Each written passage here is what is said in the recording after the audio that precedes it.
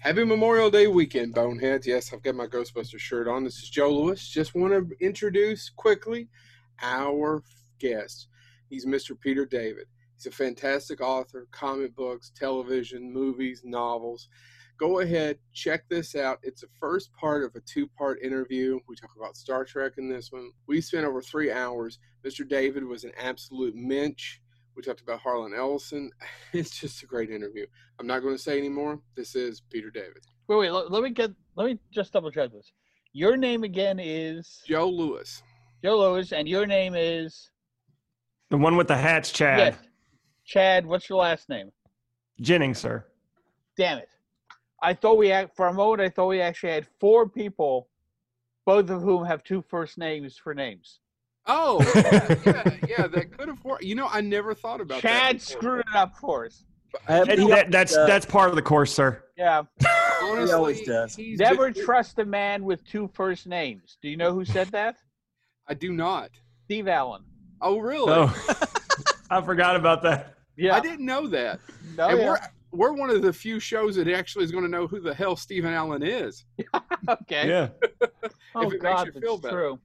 If it So, makes go ahead. I do gotta tell a quick story real quick. So, you know we're interviewing him, right? I know, but yeah, By still, the I'm way, gonna tell a Mr. story. David, this is very So, late. by the way, eat my ass. No, so I texted the guys and said I might not make it. I've kind of had a hectic day, and me and my family just got home, and my kids were a little frantic. Oh. And I talked to my 6-year-old, and I said, "Honey, can you go upstairs with mommy and be good for me? I'm going to talk to somebody tonight." And she goes, "Well, who are you talking to today?" I was like, "I'm talking to a comic book writer." And she's like, "Oh, well, what do you write?" And I said, "Oh, he wrote Supergirl." She's like, "You go talk to him right now." It's good that she actually understands what I do. There are Yes. many small children where the parents bring them over and try to explain to them that I write comic books, and the kids literally do not understand what the parents are saying. I mean, they cannot wrap their heads around it. What do you mean he writes Spider-Man? What do you mean he writes the Hulk? They don't get it. Well, I mean, ever since my daughter was 3, you know, I have a huge comic book collection, so I let her pick through my comic books, and then you know, I'd sit down and read to her, and I would discuss the paneling and how the story is told in the different panels and the direction that they go. And of course, she's a big fan of Supergirl, and oddly enough, the Mighty Avengers. She liked that story arc. Yeah. But I mean, the best letter we ever got at Marvel was from a kid. I mean, the letter was written in crayon, and the letter said, "Dear Marvel Comics, does Peter David write Spider-Man's jokes, or are they ad libs?"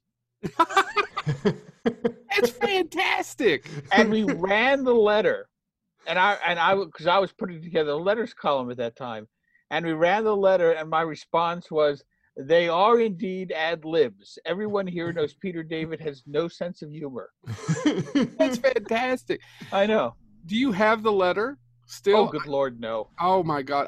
I think I would have just warmed my heart and made me laugh my ass off all at the same time when I saw No, it. that was Marvel's property. I used it when I typed it up for the letters column, then I gave it back to Marvel. Well, like I said, we're really laid back. We're really excited about this. We're fans. There's 2 things I want to say as we start. Actually, you and James and I, the one with the glasses, met many, many years ago. At 2 a of you place- wearing glasses, but okay. Well, he's the one with the sunglasses is what I meant to say. Got it. Okay. And we met he's the one with the PhD. So many, many years ago at a place called MadCon in Madison, Wisconsin. I remember it very well. I remember it very well too. And it was great because James and I both left there with a Harlan Ellison story, specific to each of us. Things he did to both of us. Okay. Now, you said something to me and James, or James and I should say, and it has stuck with us, and we have used it many times where you were going to be either 133 or 134 episode, or 134th episode. And out of a lot of people we've interviewed, we've often used you as an example to ask this question. The last person would have been Courtney Joyner. Okay. Do you know Courtney Joyner at Yes. all? Okay. So we often say, what's your best Chuck Band or Charles Band story? we know a guy who said, I'm the only person that he doesn't owe money to. Oh, money too. That is correct. I have to give you credit. I've never had the chance to say, we didn't have the chance to tell you that at FrankfurtCon. And I thought it was kind of awkward in front of an audience to do it at that time. Well, you can actually credit my then representative because she was merciless in staying on top of Charlie and making damn sure that he paid me. I mean, she drove him completely insane. He paid me just to get her out of his life. So, I have to tell you, though, Courtney Joyner assures us that Charlie doesn't owe him money either. Good. Excellent. But by the way, you're the two. And we the two. We talked to quite a bit of Charlie Band. Yes. Directors, production. Yeah. You're the one. You're one of the two. Yeah. And both of the writers. Yes. And the writer is always the one who gets screwed. Generally speaking, yeah. I mean, Charlie treated me pretty okay. I mean, when we filmed Trancers, he flew me out to Romania for a week. Uh-huh. When we filmed Oblivion, he not only flew me out, he flew my father. And then we were actually able to. You have to understand, my father came to America from Israel. Uh-huh. He was originally born in Germany, and they fled Germany when the Nazis came in. Right. So he came to America to be a movie star. It never happened for him. I mean, he endeavored to take on acting, but the bottom line was that he couldn't cope with the rejection that is part and parcel of trying to be a movie actor. The concept of, 85% of the job is auditioning. Mm-hmm. And you fail at the vast majority of those auditions. Right. And he just could not cope with that. However, when he flew out with me to film Oblivion and Oblivion 2, the sequel that was shooting at the same time, I managed to actually write him into the movie, into Oblivion 2. Really? Oh yeah, he's there's a sequence in the in Miss Maddie's grocery store where he's there and he's a shopper. He's looking at some stuff, and a character named Mr. Gaunt walks in. Now, Mr. Gaunt is a psychic mortician. He knows when someone's going to die. Yeah. And so then shows up to catch the body when it falls so it doesn't get banged up. So the problem is whenever he goes anywhere, people who see him immediately freak out because they're afraid they're about to die. So I had him walk into I had Mr. Gaunt walk into the grocery store. Mr. Gaunt, by the way, was played by an actor named Carl Stryken. Mm-hmm. Carl is almost 7 feet tall. You would know him from playing Lurch in the Addams Family movies. And the excellent Dr. Sleep. And the excellent, yes, exactly. So his character walks in, and what I put in the script was that my father's character is supposed to turn, see him, and run out of the store. And my father said to me before we filmed, he goes, "Now, what's my line?" And I said, "What?" And he said, "My line, what do I say?" And I said, "Hold on a moment." And I went over to the director and I said, "My father wants to know what his line is." And the director said, "You're the writer, write him a line." And I go back to my father and I say, "Okay, I want you to say, 'I think I'll come back later.'" And then you run out. And the funny thing is, we shot the master shot, and then the director said, "Okay, we need to go in for Gunter's close-up." And my father goes, "I get a close-up?" And he says, "Yes." And my father says, "I have been waiting my whole life for this moment." The funny thing was, when we shot the master shot, he just said, "I think I'll come back later," and ran out. When he was in close-up, he developed a stammer. Why? Because it would prolong his screen time. Was it because he was nervous, huh? No. No, it was he realized that if he stammered, he would be on longer. And so it's like, so when he was in close-up, he went, I think I'll come back later, and ran out, which was hysterical. And we all knew that that's what he was doing, but nobody called him on it. And, he was so thrilled that after coming to America when he was a teenager, he finally got to be in a movie. He was so happy with me for writing him in. The funny thing was the director, when I suggested putting him in, the director said to me, will he grow a beard? Because I want all the guys in the town in Oblivion to have beards. And I said, I have never seen him with anything more than 5 o'clock shadow for my entire life. But to be in a movie, I can guarantee you he will grow the beard. I met him at the airport 5-6 weeks later. He looked like Tevye. Big, thick, full gray beard. It was walking in like this. Yeah. No, he wasn't dancing, but he had that sort of beard. I just always thought that was hilarious. That's fantastic. So, gotta go. Take it. No. Well, no. I love the story. No, it's okay. But I do have the same question. What is the craziest, most batshit thing you can say about Charlie Band? What's your best Charlie Band story? Because we always ask anyone who's worked with him. It's not just you. I don't know if I have any really batshit stories because, as I said, he treated me pretty well. Yeah. He flew me out there. For my father, with my dad.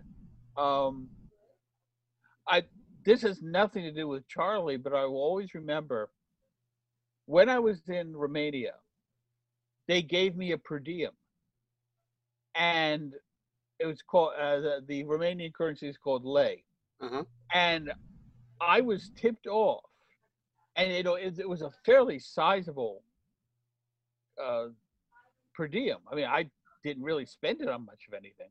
Yeah, but I was tipped off that when you're leaving the country, they will only let you leave with 500 lei, which is like $1.50 American. And by the time I was getting ready to leave, I had about 20,000 lei on me.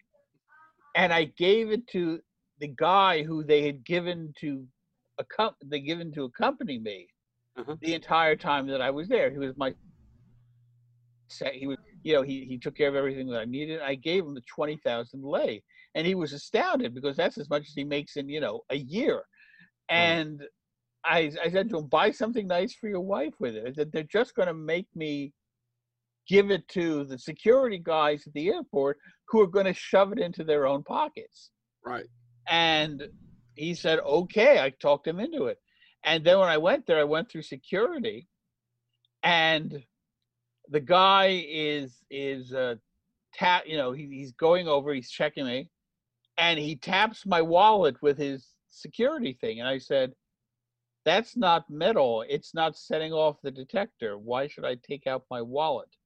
He says, we want to see your wallet. I went, okay. I took it out, and I stood there with a smile as he looked in and found 490 lei. That was it. And I stood there and I smiled, and I said, what did you think you were going to find? And he scowled at me and just handed me my wallet back. But I always remember that nasty security guard who was looking to just make some money from this stupid American who he didn't realize heard about, this stuff. I mean, I have all kinds of stories from when I was in Romania, but none of them relate directly to Charlie Band. No, that's fine. The main thing that I remember about Charlie was that he got into major financial problems with the studio that was financing it. I'm blanking on which studio it was. I think it was Paramount. What? He had a deal with Paramount. Paramount, I was right. Skimming the money, right? They were giving him this money to make the films. Yes. It was going to other places. Yeah, like his house, like his accounts. He had a castle. Yeah. Right. And basically what happened was Paramount went through the books while we were filming Oblivion.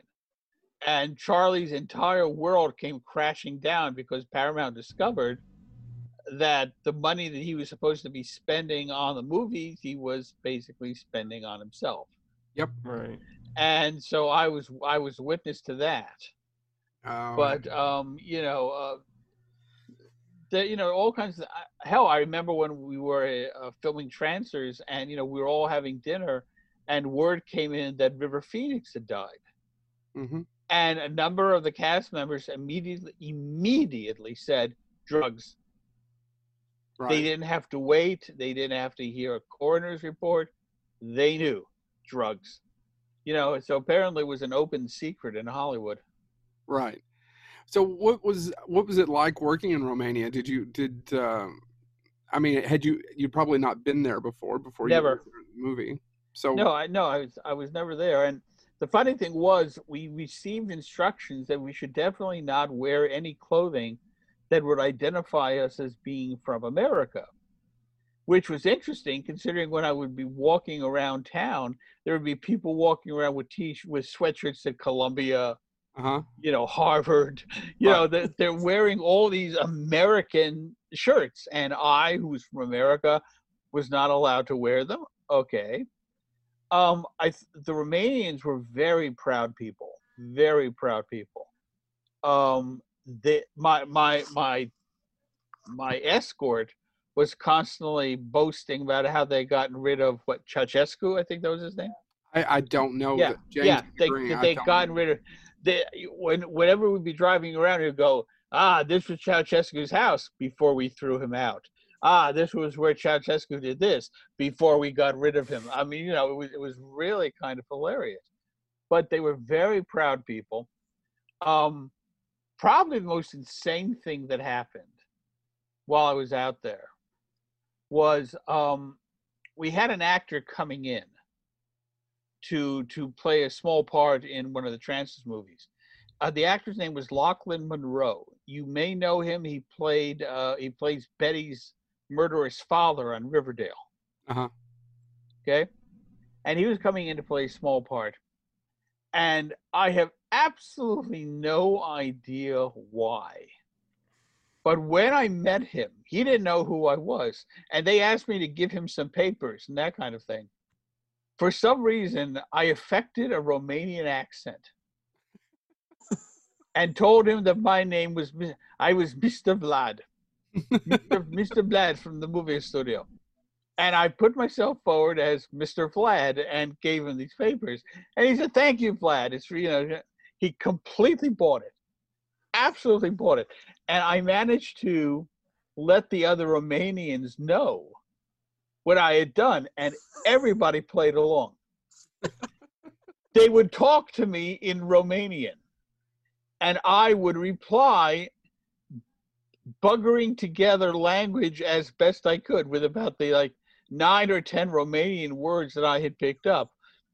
Also, to put myself forward as a member of the crew, I had them teach me how to say, I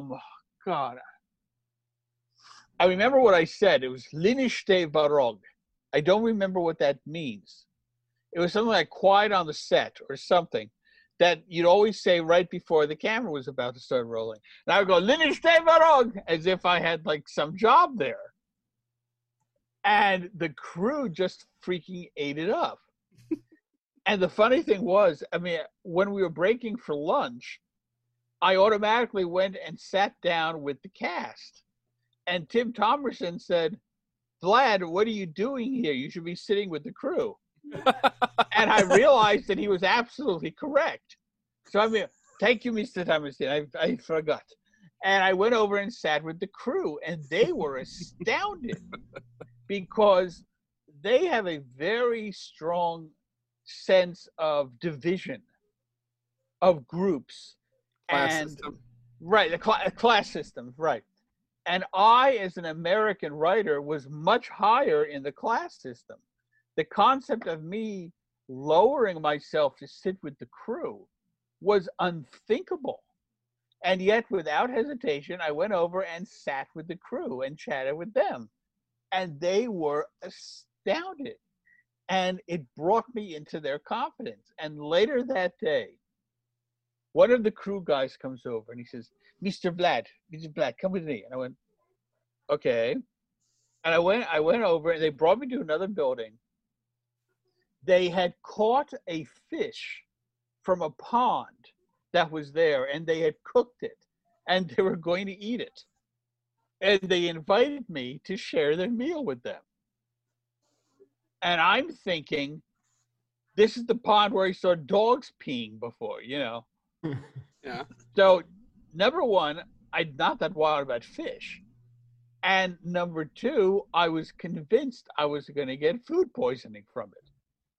But if I had turned them down, that would have been a huge insult. Huge. I couldn't do it to them. So I thanked them profusely and I sat down and I had some of the fish. And then I sat up the whole night waiting to throw up or something, which I didn't do. I was fine. So no food poisoning. It all worked out great.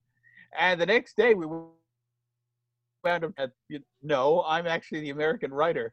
And it was great. We actually have him on film going, what? Yeah, it was absolutely hilarious. I'm hoping I run into him at a convention.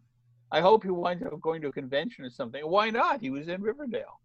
So Yeah, I hope he goes up to he comes to conventions and I go, hello, Mr. Lachlan. My name is Mr. Vlad. You remember me? Yes. You know, what the hell? But you know, so I really did have a lot of fun when I was over in Romania, and I'm really, you know, grateful to Charlie for that. Yeah, like I said, the two writers that we've had on the show, the actual director of Jeff Burr, I don't know if you know him. I think he was originally a gentleman. Am I right? He was going to direct Oblivion. Is that what he told us? No, he was doing something else. It was something adjacent that Charlie banned because he said something promised about him Oblivion, and it didn't. Yeah. But I didn't know how much of you knew about that. But no, Sam Irvin was the only director that. Do you know who directed the Trancers films? A director named David Nutter. Okay. Who went on to some degree of fame. He directed a number of episodes of Game of Thrones. Mm-hmm. Yeah, for television. So, I know I've asked a lot of Charlie Brand questions, and I know my friends here have a lot of comic book questions for you. So okay. Very well. Go ahead. But before I hit comic book questions, I have to ask. Well, hold on one moment. Kath, can you bring me one of my Great Mouse Detective cells? Ooh. And a bourbon. I just want to point out he didn't buy that poster. A certain friend of his got that for him. Oh, really? Oh, it's one of my favorite Disney films. It's always been. Oh, I know. I love it. That's the one. If they're going to do direct to streaming, I guess sequels. Yeah. I wish they would give that one a shot. Oh, here we are. Oh, wow. Oh, that's beautiful. Oh, wow, that is amazing. It's one of several that I have here. Yeah. Oh, that is beautiful. And you have the background, you get the ears. Yeah, I have the background. Yeah, I loved Great Mouse Detective. That was terrific.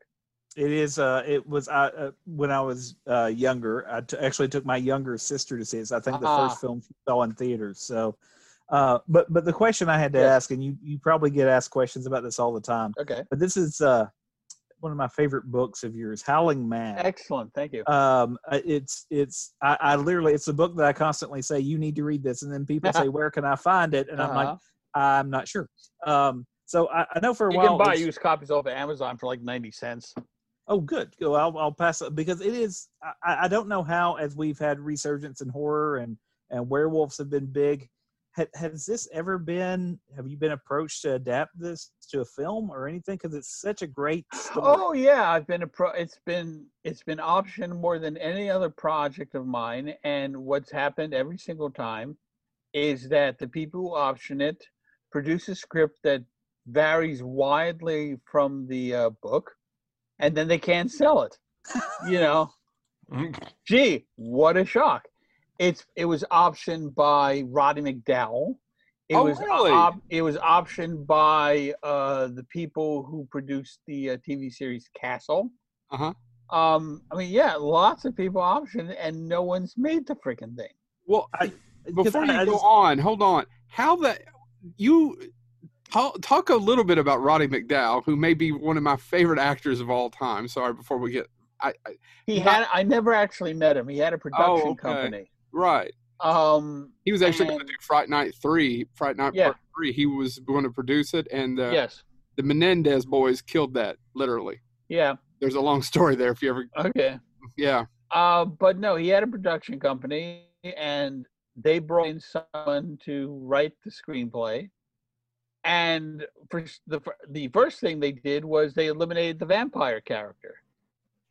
Huh. You know, they took out Duncan the homeless vampire, and I said, why the hell are we taking Duncan the homeless vampire out of the book? And they said, because no one's going to believe a movie where you have both vampires and werewolves. Huh. This, of course, was before. Yeah. You know, I'm not laughing at you. It's just funny as hell, isn't it? I mean, putting aside Abbott and Costello meets Frankenstein. Right. Putting that aside, you have a whole goddamn series of films about vampires versus werewolves. And then you have Buffy the Vampire Slayer, and werewolf characters. So, you know, my putting them both into the same universe is at this point standard operating procedure, but Roddy McDowall's people could not wrap their heads around that concept. You forgot you missed one too. One that was actually a huge success in the 80s, the Monster Squad. Oh God, yes. Yeah. So Monster Squad. Well, I just and this is I love your writing. I'm a big fan. This is a huge honor for me, and I love meeting you at MadCon because I love everything that you write has the most human and characters in it, but there's always this undercurrent of humor and I think that's because life is just inherently funny, and you always capture that. And to everybody listening, go buy Howling Mad, find a copy, and become like me and dream that it will one day be a movie that follows the book. I actually written a screenplay version of it. No one's made it. Speaking of Harlan Ellison, as we did earlier, it reminds me of him talking about, and then they say, well, we have to envision your working. No, I envisioned it for you. Just film what I wrote. And that's interesting that this has been optioned so many times because it's and yet it's never been made because they insist on doing something completely different. They insist on changing the thing that they liked enough to give me money for it in the first place. So for our audience, when they option a screen or when they option your book, they're buying an option to buy, right? To produce. Can you explain that a little bit to them? They are giving money so that they are the only people in the world who can make a motion picture of it. Right. That's what an option is. It goes the option period, depending upon the contract, ranges from 12 to 18 months. Right. So like I said, and usually contracts have it that they can renew the option as well. Mm-hmm. Now, lots of things get optioned. The vast majority of things that get optioned don't get made. Right. There are screenwriters who make a very comfortable living writing screenplays that never get produced. Yep. They paid a couple $100,000 for each screenplay, so they're doing fine. Yep. Yeah, no, we've met several of them, and there's people who literally have had nothing produced. Yeah. Who have made a living for many, many years. So, but it's very hard if people don't understand how the business and the industry works. So isn't it a complete waste of money explaining that to people? They just don't understand. That's the reason I wanted you to thank you for taking a second to explain that to our audience. I mean, I love the notion that you can meet someone who says, "Oh yeah, what do you do for a living?" "Oh, I'm a very successful screenwriter." "Really? What have you written that I would have seen?" "Nothing." Or they're a script doctor. Yes. Well, a script doctor is something else entirely. Right, and then they make a lot of money for very little time, and it's like, "What have you written?" "Well, what? Your name's not on it." It's not going to be.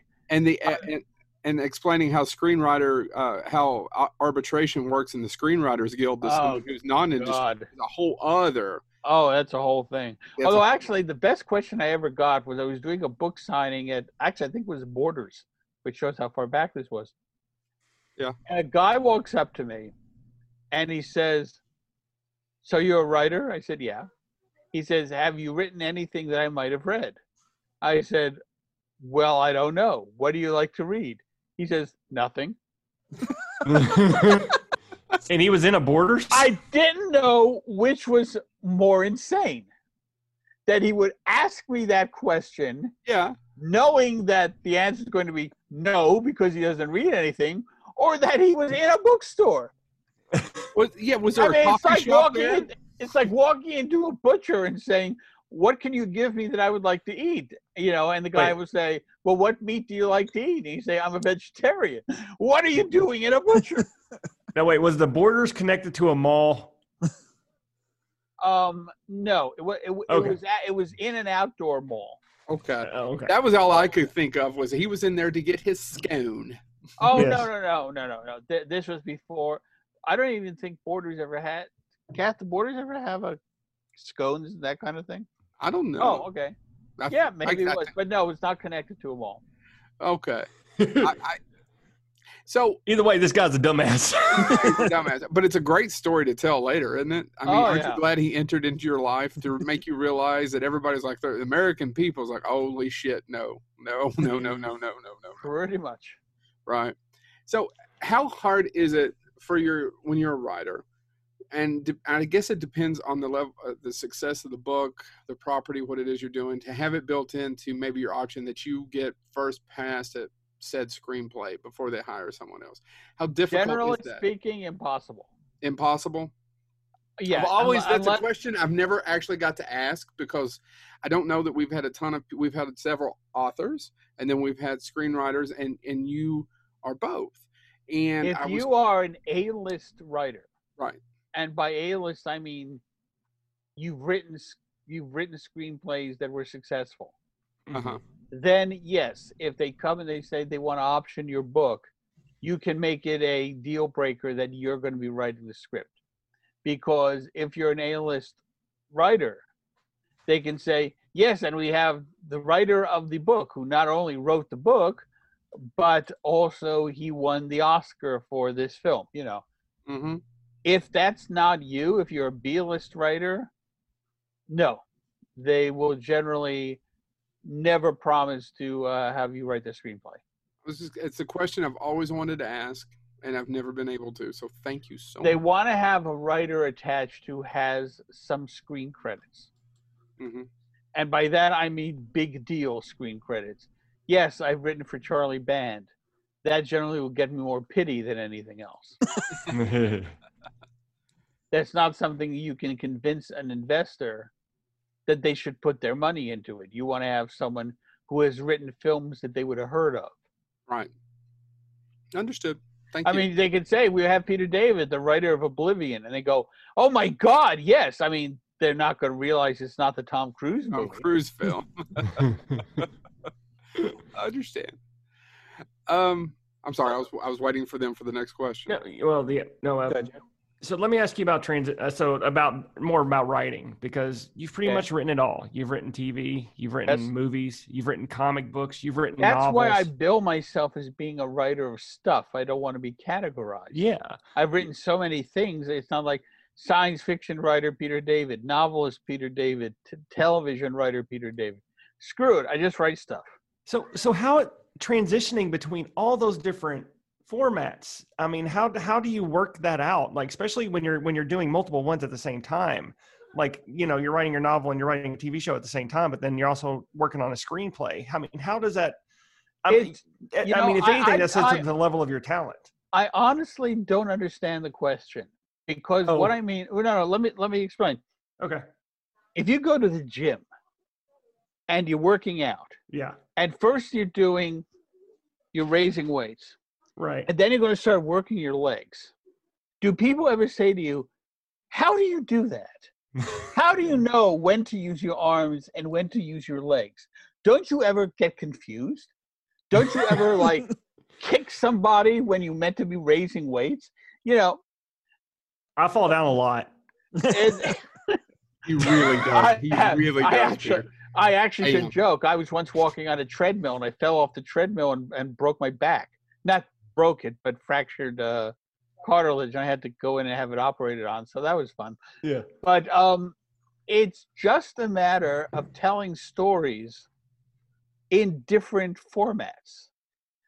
and being aware of what you can and can't do. If you're writing a novel, you can write an entire chapter where two people are sitting in a room talking. Mhm. As long as what they're saying is interesting, that will carry the reader through. If you're writing a comic book, you can't do an entire issue where two people are in a room talking. The artist is not going to know how to tell that in a way that will make it visually interesting. I mean, I actually wrote a story like that one time. I wrote a Batman story. The premise of the story was that the Penguin had kidnapped Commissioner Gordon's wife, and he had her in a death trap somewhere in Gotham. And they had managed to capture the Penguin, but they didn't know where the wife was. And the trap was set to go off at midnight. Mhm. And at the time of the story, it was 11:35, something like that. They had the bat signal on, and Batman was not responding to the bat signal. And Commissioner Gordon has 25 minutes to break the Penguin and find out where his wife is to rescue her. It was an 18-page story, 16 pages of which took place in an interrogation room. It was the Penguin and it was Gordon, and they were in a room. We had a hell of a time getting artists to do it because the editor loved the story, and he was sending around to different artists, and all of them were going, I have no idea how to draw this. And understand, it was written in full script, so I told them what to do. But Right. nevertheless, they had no idea how they could tell it in a way that would make it visually interesting. The artwork was finally done by Michael Gilbert and P. Craig Russell, and they did a terrific job. But yeah, you have to be very careful to tell a story visually. If you're telling a movie, if you're telling a story via a movie, yeah, you can have two people sitting in a room and talking to each other. But unless you're writing My Dinner with Andre, the scene better go 2-3 minutes tops, and then you're going to want to go to someplace else. So you just have to be aware of the format that you're doing and the restrictions or limitless potential of whatever it is you're writing. That's probably why my favorite format for telling stories is actually novels, because I have the most freedom. I can change scenes, I can change tense, I can change characters, I can change point of view, I can do whatever, sometimes within the same chapter. And I can do all of this with a novel and not be worried that I'm going to lose the frickin', reader. Right. Comic book, what? Yeah, not to mention, I have an unlimited budget. I mean, Yeah. I always say that the special effects budget for my Star Trek novels is $500 million. Why not? It costs no more for them to produce me describing a planet blowing up than it is to have two people sitting in a room chatting. Yeah. So, that makes my life certainly a hell of a lot easier. You mentioned your Star Trek novels, and I've got to say, one of my father got me addicted to Star Trek when I was a kid. I think that's how it happens for several And people. heroin. He never mentions the heroin. Well, I got better off of one of them, the Star Trek I'll never shake. Okay. And I'm gonna do a repeat of a previous episode. He also got him hooked on Space Truckers. That's not true. But It's I an wanted to obscure say, movie from the 90s. I don't know if you know it. It's directed by Stuart Gordon, who did a lot of work for Charles Band, but No, I don't know. that's okay. Yeah, it's okay. Hopper, and you've missed nothing. you actually wrote one of my favorite Star, and it's actually, if I tell people if you're going to read a Star Trek novel, to read this one, because I love the original series, and the villain that never got the due he deserved is Trelane, and you wrote Q Squared. And that is, and again, I love this book because you like you mentioned the unlimited budget, which automatically made me go, oh, Q Squared. Because you have 3 different timelines, and you explain where Trelane gets his name from. He's a rogue Q who Q was supposed. And the thing was, when I was watching Encounter at Farpoint, and Q showed up, I'm sitting there going, "This is Trelane. What the hell? This is Squire Gothos. I've seen him before." Now, I will say that in subsequent episodes, and thanks to the brilliant acting of John Delancey, they certainly managed to take the character far further than his origins would have indicated. So I will definitely give them props for that. But nevertheless, his close resemblance to Q was the first thing that occurred to me when I'm watching Encounter at Farpoint. So when I later came up with the idea of actually establishing a link between Q and Trelane, it seemed a really reasonable thing to do. The thing I will always remember about Q Squared is that I had 3 different timelines. And as I was telling each story, I did nothing to distinguish the characters one from the other. I came up with cute little authorial ways to let the reader know which timeline we were in. But other than that, Picard was Picard was Picard. And then I slammed the climax of the book. I slammed all the galaxies together, and then I went shit, because I had going like, how the hell am I going to be able to let the reader know which Picard this is, which Riker this is? I really felt like I maybe should just go back and label them Picard A and Picard B and Picard C, but I didn't do that. But nevertheless, I still will always remember just writing that and thinking, I have really screwed the pooch on this time. Well, you created a great novel for me as a fan, because I believe it's one part of the book you have, people realizing that something is off, and then like the third universe, it's somebody in 10 forward pours a cup of coffee, and that's it. It's just the end of the chapter. Oh no, and not just that. I had one series of 3 sequences, one of which was Guinan, a second of which was Guinan, and the third of which was a woman named Karen Johnson, which, if you know anything, you know that that's Whoopi Goldberg's real name. So what the hell? Why not? But yeah, so I had a lot of fun with that. But keeping them all separate, and when we got to the climax of the story, was probably one of the toughest things I've ever undertaken as a writer. Well, me and a good friend of mine, when this came out and we first read it, we really appreciated the conversation you had of the Datas having conversations about how their timelines were different. So again, that was again, if you've never read it and you're a Star Trek fan, you owe yourself a favor. Read Q Squared, because I go back to it. Howling Mad in it, I go back to often, just simply because they're always fun. And it's always that unique view of what could have been. And for me, like I said, Trelane, I can remember when the action figure of Trelane came out.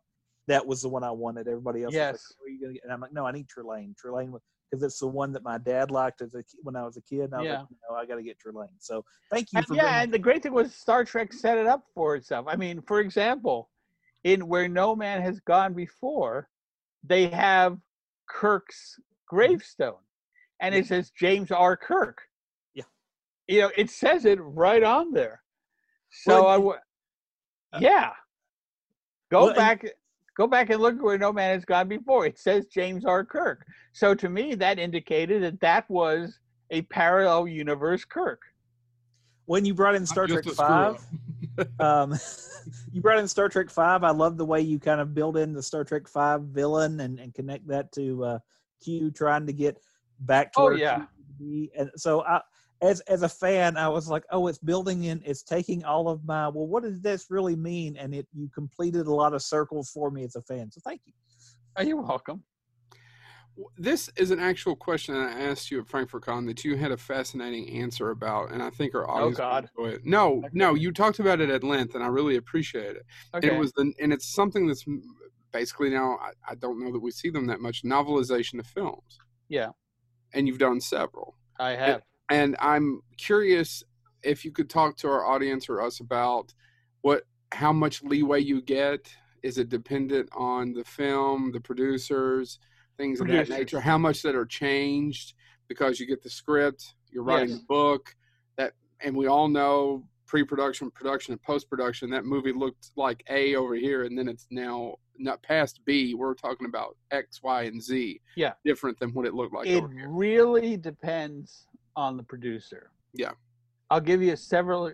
I also really, I just think I should mention that Alan Dean Foster said something that I thought was brilliant, which is that if as a writer, you take a screenplay and make it into a really good book, yeah, you are described as a talented hack.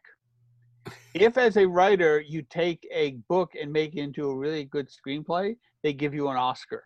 That's true. It has its own category. Yes, exactly. Yes. I will give you two stories. One for a novelization that I did not write, one that I did. Road to Perdition. Feature film starring Tom Hanks, did quite well at the Oscars. Mm-hmm. Taken from a graphic novel written by Max Allan Collins. Mm-hmm. Uh-huh.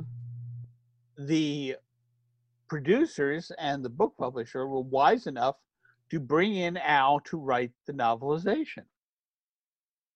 Now, a novelization of a screenplay requires you to put additional things in, because the average screenplay is only about 120 pages. An average book manuscript is 350. So obviously you have to come up with your own stuff. Now, the great thing was Al had all kinds of backstory that he had come up with in developing Road to Perdition. And he thought, well, this is perfect. This will be the opportunity for me to bring in all the backstory that was alluded to in the graphic novel, but that I was not able to show. And he wrote like an 85,000 word manuscript. And they sent it to the producers, and the producers said, no, you have to cut anything that's not in the screenplay. And the editors went, what? Are you out of your mind? Why would we do that? And they said, we only want it in the book if it's in the screenplay. And the editor said, but the author wrote the graphic which the screenplay is based. They said, we don't care. And poor Al had to go back through his book and delete every single thing that he had come up with that was not there. His manuscript went from being 85,000 words to 50,000. Wow. So, as a matter of fact, later on, I was hired to write the novelization of The Rocketeer. And Al desperately said, don't do it. You want to stay the hell away from them. But no, I had no problem with that. I was hired to write, and this was my first novelization, The Return of Swamp Thing. Well, I mean... No. I have a story. No. If you're going to adapt a classic film... All I can say about Return to Swamp Thing is it is a staple of my childhood. We've talked about it on here many times. They sent me the screenplay. Nowadays, you have to go to the publisher and sit there with the screenplay, and you have to write it while you're in the office. Yeah. But in those days, they sent me the screenplay. I'm reading the screenplay. By halfway through the screenplay, I'm feeling ill. By the time I'm getting to the end, blood is coming out of my eyeball. And I say to myself, okay, I can do one of two things here. I can either just go, he said, she said, and not put my name on this thing. Just do it with a pseudonym. Or I can fix it. And I didn't know I wasn't supposed to fix it. I had no clue. I didn't know that the screenplay is supposed to be the final word. So I fixed it. I left out scenes that were just too stupid for words. I fixed scenes that were necessary to move the plot along. I came up with far better scenes to move the story. I completely changed the ending. I swiped one of Alan Moore's endings. Do you remember the Swamp Thing issue where the Swamp Thing winds up becoming an entire mountain range? Oh man, I am going to. They will know better than I. James, go. Yeah, go ahead. I wound up building that into the movie. It would have cost the entire budget of the film for that sequence alone, but I didn't care, and so I put that into the book. I completely changed everything, and the editor sent the book to Michael Uslan, who was the producer of the film.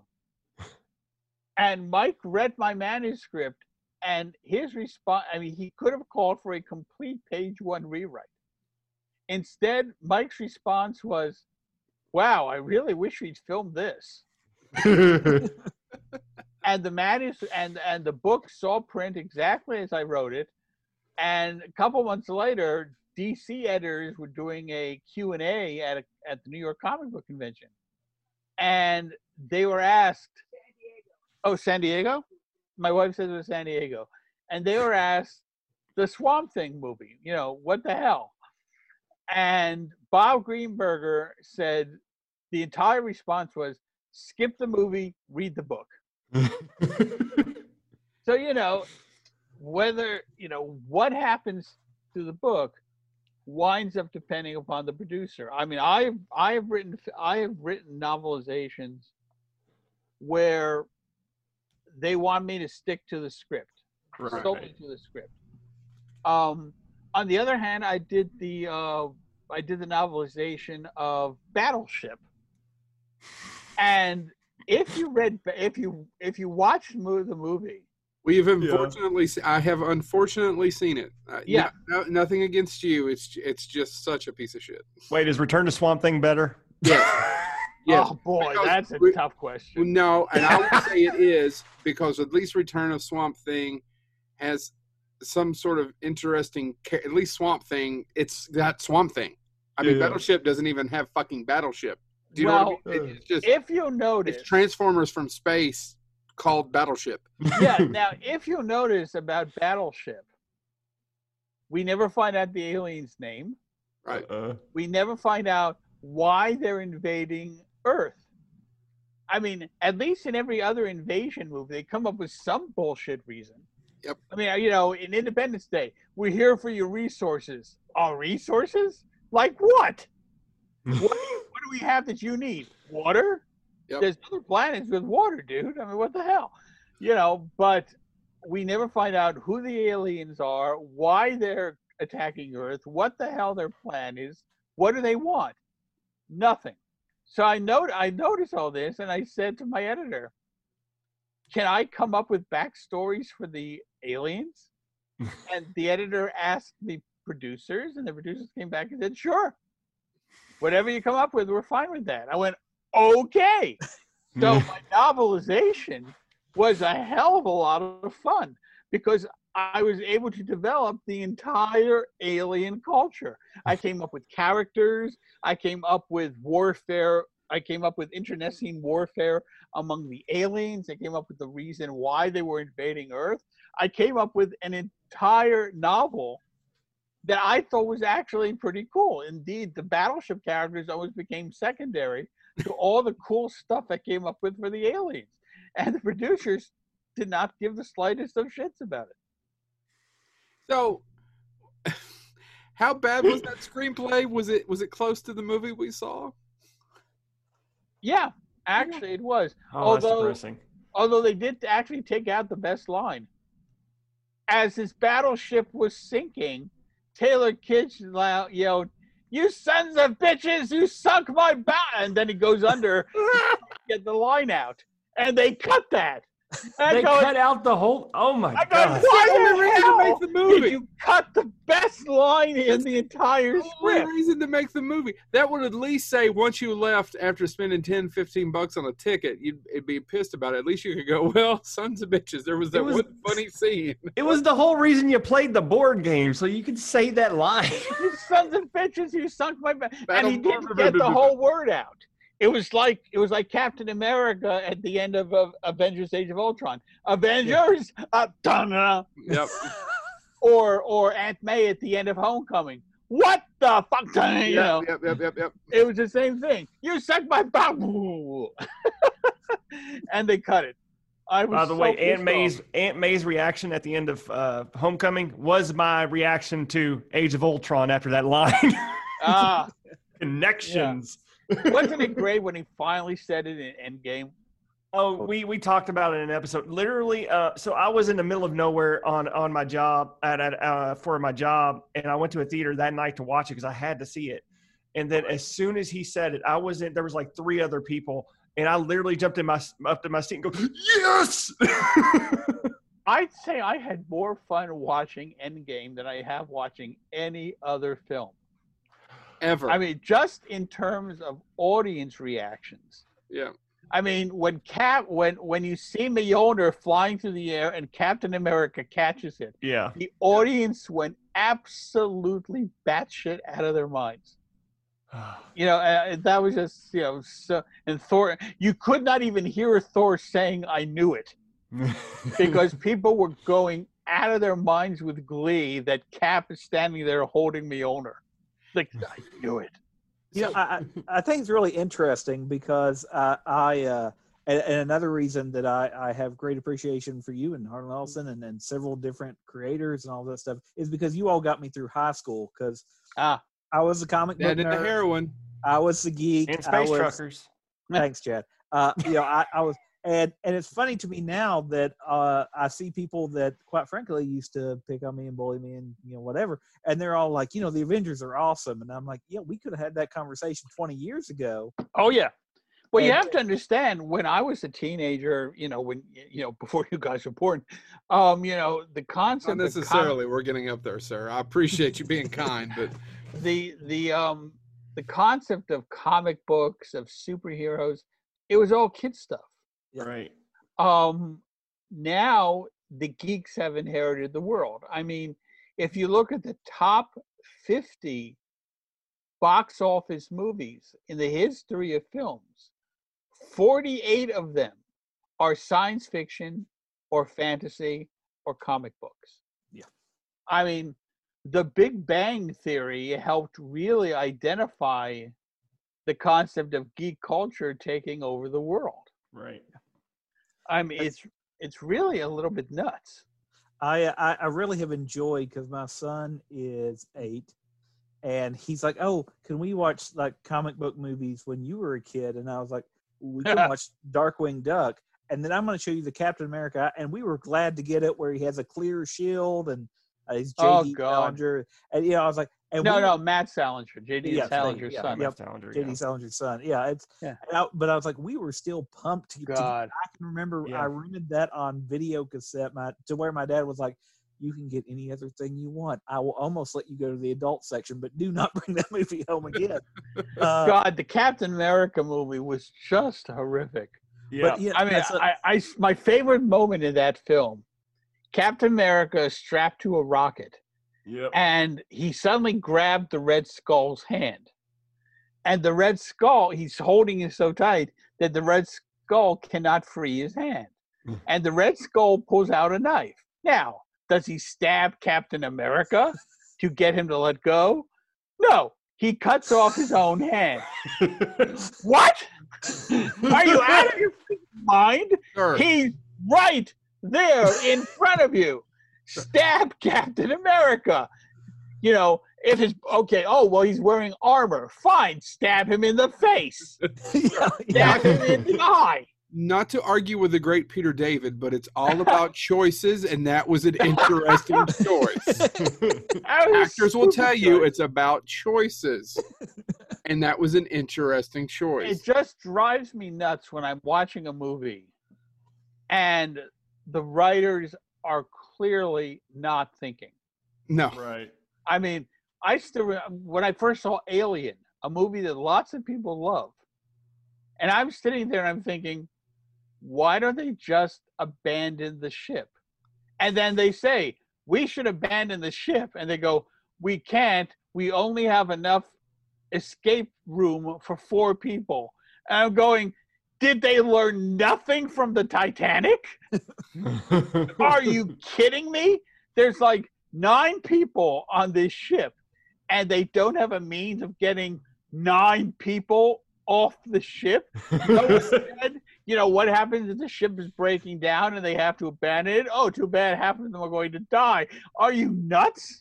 So does that bother you worse than her going back for the cat? That's my second grievance. Okay, there we go. It's an interesting choice, Mr. David. The first thing was what threw me out of the film. Then Ripley, who was willing to let one of her own crewmen sit outside the ship for 24 hours, drops everything to rescue the cat. And I also love that their means to blow up the ship, the button to blow up the ship, is in the heart of the ship. No, if you're really thinking of installing a self-destruct, and why in God's name you would, I have no clue. That's always a great. But why does the mad scientist thing blow up? Right. If you're going to put a self-destruct button into your ship, where are you going to put it? Next to the exit door. You push the button, buy ship, get into the thing, and you're gone. You don't put it in the heart of the ship so that you have to run as far from the exit as you possibly can. Now, I knew this was going to be fun, but I didn't know you're going to shit on a classic.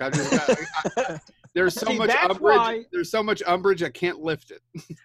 That's why I liked Aliens. Yeah, that was a much better thought out film. I say we get out of here and nuke them from orbit. It's the only way to be sure. Yeah. Which they then try to do. The fact that the aliens blow up the jump ship is beyond their ability to control, but you could see the aliens doing that. Right. So the fact that they're screwed is not because they didn't think, let's get off of this planet. It's because the aliens were one step ahead of them. So, that film, which a lot of people dismiss as, oh, it's just an army in space, at least Aliens makes sense. Well, it is. Cameron was a genius in the fact that he was going to do a sequel, only he was going to do a different movie. Yes. Yeah, he absolutely did. Totally different film. Yeah, the first film is essentially a haunted house in space. It's a haunted house picture in space that is directed brilliantly. I mean, it's beautiful. Oh, it was brilliantly directed. The story was total crap. I mean, I would definitely have come up with some way around that stuff that they came up with. Aliens, on the other hand, was a great film. I still remember I first saw it when I was out for the San Diego Comic-Con. Uh-huh. And I will always remember that San Diego is pretty darn near Mexico. So apparently there was a sizable number of either Spanish-speaking or Mexican folks in the audience. The reason I know this is because they started running the closing credits. Do you remember who played Private Vasquez? Yeah, she is not who you think she is. Jeanette Goldstein. Yep. Her name comes rolling past, and 3/4 of the audience erupts in infuriated Spanish. Jeanette Goldstein? It was clear that every Spanish and Mexican guy had fallen in love with Vasquez and thought, find me a girl I could bring home to kick my mother's ass. And then, and they thought her name would be, Angeline Garcia or something like that. No, it's Jeanette Goldstein. As Jewish a name as you can possibly interpret.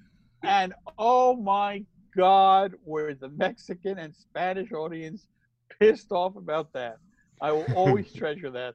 People never realize she's actually she's not the stepmom, but the foster mom for Edward Furlong in Terminator 2. It's this actress, but I mean she's a fantastic actress, obviously a great character actress, but she's the mother of the little girl in Titanic. Oh yeah, that's right. Yeah, I mean she's a wonderful actress. I have so many fond movie memories of San Diego.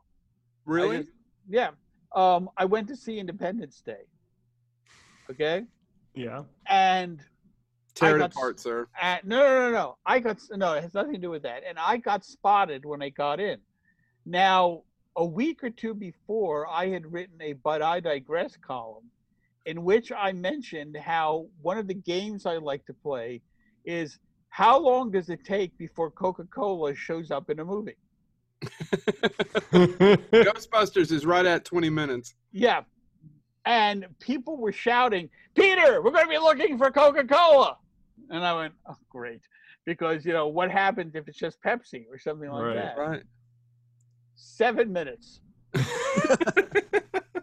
Jeff Goldblum and his father are walking through an office. They stop in front of a Coca-Cola machine. When they walked and then stopped in front of the Coca-Cola machine, the audience went out of its mind. And I stood up and bowed to the audience. And it was perfect because Coca-Cola was throughout that film. Remember Will Smith's character, I think it was Will Smith, shoots a Coca-Cola off of a flying saucer. Yep. Remember? So Coke was throughout that film. It was the ideal movie. And I looked like a freaking genius because when he stood in front of the Coke machine, everyone went, "Oh my God, he's right. He's freaking right." That leads me to a question that I didn't really have written down, but I want to talk to you about it because I've been doing this very specific. It's Lexington Comic-Con, which is fairly sizable considering it's Lexington. It's actually bigger than Louisville's and Cincinnati's. And really? Okay. It's about 30,000. They're probably going to raise it to 40,000. They're redoing the convention center, so pretty good considering it's in Kentucky. It's not even the biggest city in Kentucky, and the owners are friends of ours. Okay. It was supposed to be in March, and it's one of the bigger shows. It is the biggest show I do, and I love doing it. And of course, the world that we live in got moved, and now it's got moved, and now it's canceled till next year. And we had a guest on last night. We were talking. He's about to do his first convention. He is in Picard, and he doubles and is the stunt double for Patrick Stewart. And he's done many other shows, and I was like, "You're going to be great." He's doing He's doing the Lexington. He's doing the Las Vegas. Well, if it happens. If it happens. So I was kind of wondering about. You've done many conventions. Yeah. Can you talk a little bit about it? I don't want to be so hacked. It's such a hack question of, do you like doing conventions? Do you like talking to people? Because there's positives and negatives to it. There's positives and negatives to it for me, and I'm no one, right, who just does these small ones. So can you talk about? Let me tell you one incident. Yeah. Okay. I was at a convention, and the convention was over. And I was walking around the dealer's room with a friend of mine, Tom Galloway. And Tom said, "Wow, you made a lot of people happy this weekend." And I said, "Yeah, but you know what? You're not going to hear from them. You're going to wind up hearing from some guy who I managed to piss off somehow." That's the damn And Tom says, "That's a really negative way to look at things." And I said, "I've been doing this a long time. Trust me." And at that moment, a guy comes up and he's carrying a comic book. He says, "Mr. David, could you sign this comic book?" And I looked at it. It was not a comic book that I had written. It was not published by a company I'd ever heard of. I'd had nothing to do with this comic book. I'd never even heard of it. Yeah. And I said, "I don't really like to sign comic books that I didn't write. I feel like I'm taking credit for it. Do you have anything else?" And he says, No, could you just sign this?" And I said, "I really would prefer to sign something else. Do you have another comic with a character that I wrote? Do you have a program book? Do you have a napkin? Do you have a sheet of paper?" Do you have a sheet of paper? Yeah. And he says, "No." And he says, "I don't care. I just want you to sign." And I said, "Yes, but I care. So do you have anything else I can sign?" And the guy says, "No, forget it. Sorry to bother you." And he stalks off. And Tom is there like this.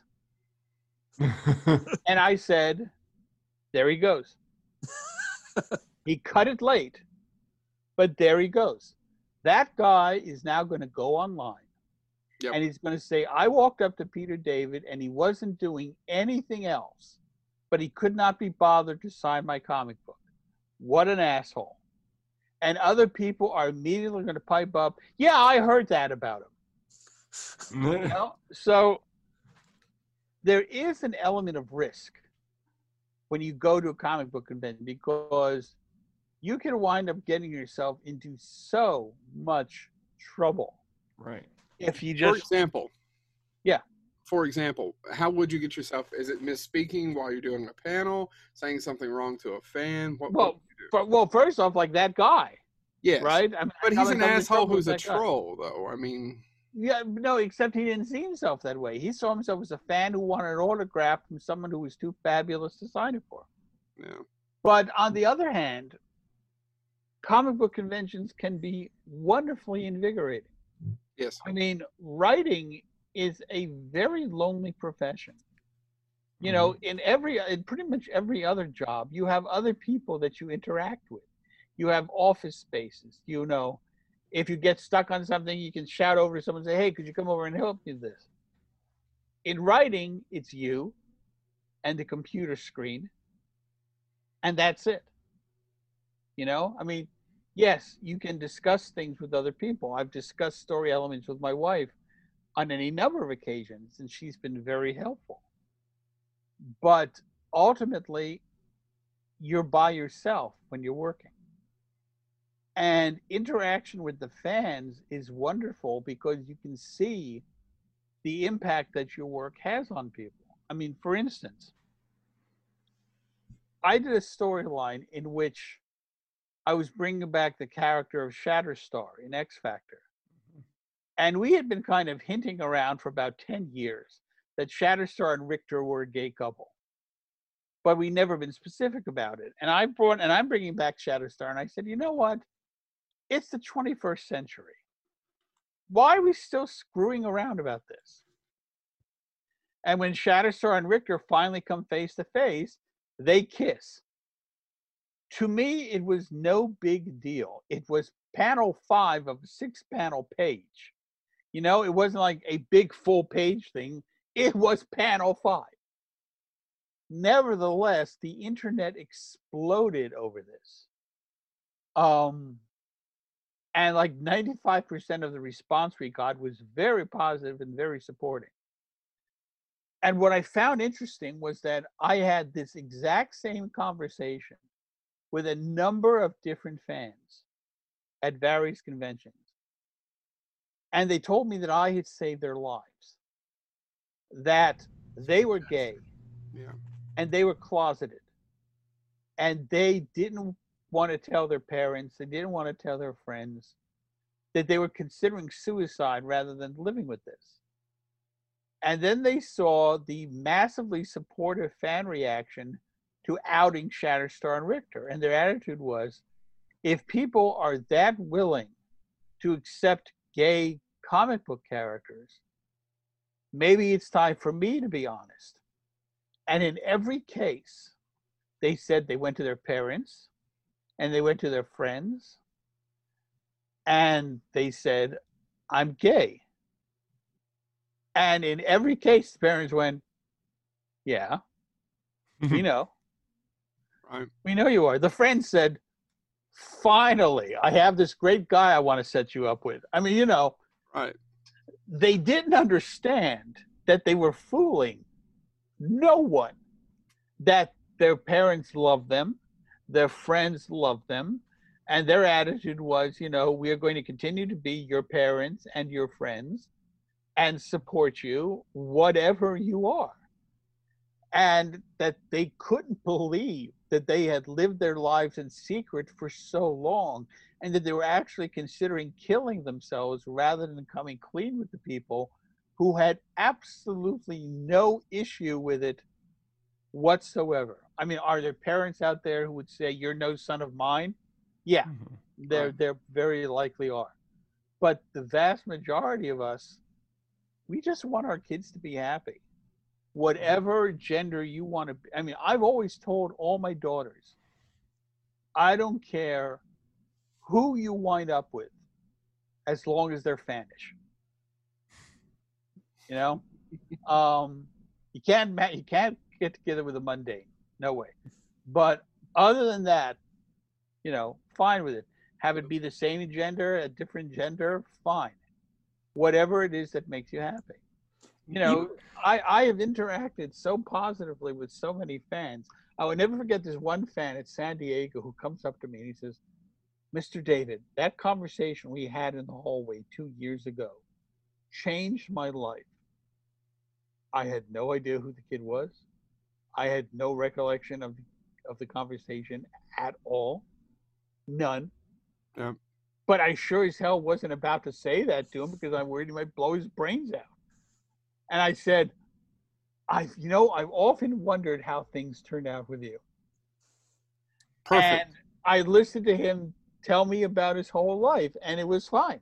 He didn't need to quiz me. He just assumed that I would remember because it was so important to him. So naturally, it should have been as important to me.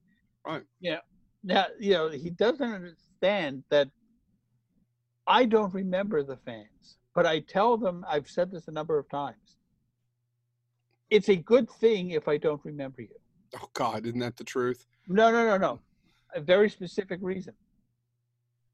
99% of fans are sweet, nice, supportive. Yep. They blend into this one mass of niceness. Yep. 1% of them are flaming assholes. Yeah. Them I remember. They will come toward me and I'll go, oh, Christ, it's this guy. They sear themselves into my occipital lobe. So if I remember you, that's a problem because you're a dick. I completely understand. So if I do not remember you, that's a compliment. Indeed, I've said this so many times that people said to me, you told me that before. Yes, I did. It's what I say. It's a standard thing that I say, and it's absolutely true. So I gotta ask your movie opinion on something. And since you just told that great story about Shatterstar. Oh, okay. As the emotional, impact of that character and the stories you heard, how did you feel about how he was portrayed in Deadpool 2? For 2 minutes? Yeah. I was not thrilled with that. I didn't think you would be. I get why they did it, that they're publicizing this whole new team of characters who they then kill inside of 2 minutes of mission. It's like, okay, I get it. Cute. Nicely done. It's not called Deadpool and Friends. It's called Deadpool. So they killed everyone except the mainline X-Men. All right. Yeah, very cute. I'm still pissed off. Yeah, I figured you would. I was going to say, and as you were talking about that story, you were actually recognized by GLAAD, I believe, for that storyline, correct? Oh, yeah. It's actually kind of funny. At the same time that I was writing that story, I was also writing a video game that was based on a book written by Orson Scott Card. Orson is a notoriously, let's say, homophobic individual and is not afraid to make that known. Now, we were aware with his affiliations with Salt Lake. Yeah. There was nothing to do with homosexuals or gays in the book that he wrote. Homosexuality had nothing to do with the video game I wrote. There was no connection to his opinions whatsoever. And yet, angry people were saying that I should be boycotted because I had worked with Orson Scott Card. So at the exact same time that GLAAD was giving me an award for how I portrayed gays in comics, I had angry gays saying that I should be boycotted because of a video game that had nothing to do with homosexuality, that was based on a book by a noted homophobe who wrote nothing about homosexuality in the book. So I always thought that, the timing of that was kind of amusing. Yeah. No good deed goes unpunished. No kidding. None. A couple other things actually I wanted to ask you about was you have co-created several characters that I believe you have one of the only Star Trek action figures that were made, I believe actually through Wizard, that was Captain produced. Calhoun, yes. Yeah. So how did this come about, and how did you end up creating an entire Star Trek series that we've, at least yet, not seen on screen? The actual fundamental concept for New Frontier was not mine. It was the editor of the Star Trek line at the time, a guy named John Ordover. Mm-hmm. John was inspired by the fall of the Soviet Union. And he basically said, what would happen if we had the equivalency of a Soviet Union falling apart in the Star Trek universe? And he came up with the notion that this star system basically winds up having the same kind of political downfall as the USSR. And that one starship is sent in to try and ride herd on this whole thing. And John approached me about writing it. And that sounded tremendously exciting to me. It was going to be called Star Trek: The New Frontier. And I went, okay. He said, we want to have Shelby in there. She's going to be a transitional character. We want to have Shelby in the series. And we want to have Dr. Stellar. Other than that, you can do whatever you want. And I wound up developing the characters for The New Frontier. I developed the crew of the Excalibur. I developed all the storylines. You know, I developed the full empire that was going to wind up crashing. And initially, Pocketbooks was unsure of how the series was going to do. Paramount's attitude was it was going to fail. They said, Really? Yes. Their attitude was Star Trek fans are not going to support a series of books that is not based on the TV show. They will not support an original crew. Now, the funny thing was, at the time that we were launching New Frontier, Voyager came out. And Voyager was not fondly received by the fans at all. It's still my least favorite. And we wound up benefiting from Voyager backlash because annoyed and irritated Star Trek fans were going, God, I really can't stand Voyager. And all the literate Trek fans said, you want to experience good Star Trek again? Come read the New Frontier series. And our sales skyrocketed. And overall, it went very, very well for a number of years. So this is a very mundane question. James, we're all three Trekkies, but James is obviously the Trek person and has the most amount of knowledge out of the three of us. And I'm not sure why you think it's obvious, but okay. Well, he has the most Star Trek questions. But okay. I'm curious because I'm assuming you were a fan of the show as a child. Yes, or when you were younger, right? What are your feelings about the subsequent series? And what are your feelings about the about Discovery and Picard? I still have to say I remained faithful to original Trek. You know, that was the first, the first one. Yeah. I would certainly say it had the most unique crew. And the division of Kirk, Spock, and McCoy was brilliant. Agreed. You had Spock to represent human logic. You had McCoy to represent human emotion.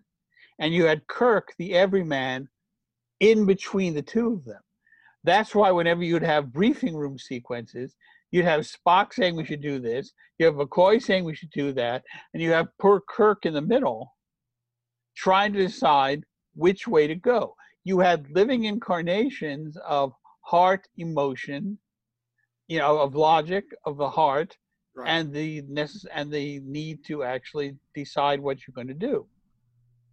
This is as opposed to Next Generation, where in the briefing rooms, which they didn't call the briefing rooms, what did they call it? Ready room. No, not the ready room. Not the ready room. Oh, I don't remember. Conference rooms. Conference room. Basically, what would happen is that Riker would say something, Troy would say something, Geordi would say something, and then Picard would say, okay, let's do that. Jesus Christ, it wasn't even briefings anymore. It was just people sitting around a table having a conversation. Yeah. There was no conflict. Mm-hmm. And that was because Gene believed that by the time of Star Trek: The Next Generation, people don't have conflict anymore. Right. That humanity has outgrown that. The problem is that the core definition of drama is conflict. Mm-hmm. Anyone will tell you that. If you take conflict out of the drama, you don't have drama, you have a book club. Which can get really dramatic. I thought Next Generation was kind of hit and miss. When Next Generation was clicking, it was really good. Yes. Mm-hmm. when it missed big. But then again, it was original Trek. I mean, people keep arguing Kirk versus Picard, you know? Go ahead. I keep thinking about Generations, right? Was that the one with Kirk and Picard? Yep. And the villain's name was what, Soren? Yes. Yeah. What? Surak? No, Soren. No, I think it's Soren. It was Soren. Yeah. They have a sequence where Soren is about to cross a bridge and Picard is standing on the other side of the bridge. And the first time they did that, you're sitting there going, wow, what's going to happen now? Right? They then wound up repeating that sequence, except this time it was Kirk. And the audience reaction was uniform. People going, okay, Soren's getting his ass kicked now. Mm-hmm. That's it. With Picard, it's what will happen. With Kirk, Kirk's going to kick his ass. Yep. Which Kirk then did. Right. So,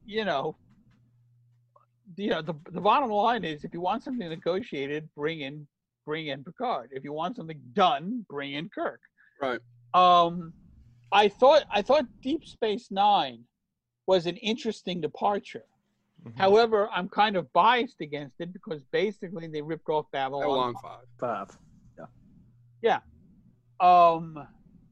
Enterprise, I was really disappointed with, which is annoying because I'm a big Scott Bakula fan, and Mike Okuda actually gave me a tour of the Enterprise set when I was out in LA at one point.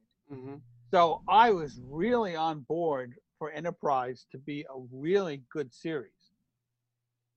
And I was not blown away at all. I mean, the fact they made it so, that they set it so far into the past of Star Trek, it's like, if Roddenberry showed because Star Trek The Previous Generation, who would have tuned in for that?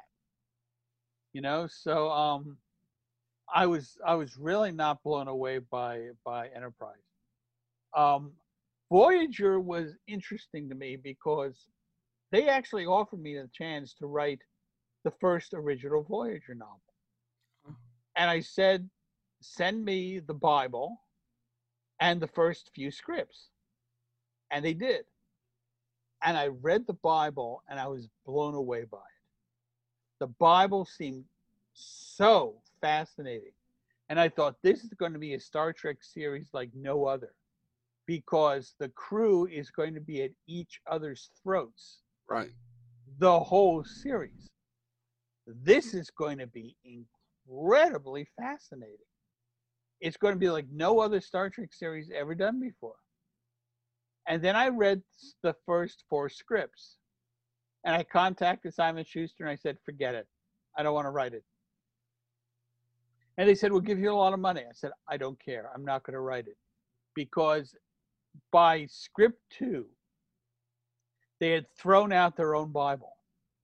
Mm-hmm. By episode 3, the crew was indistinguishable from any other Starship crew. Agreed. Yep. And that just pissed me off, because that could have been a terrific series if they had just stuck with what they had said they wanted to do. And the fact that they threw it away just seems kind of criminal to me. Mm-hmm. The CBS All Access shows. Discovery.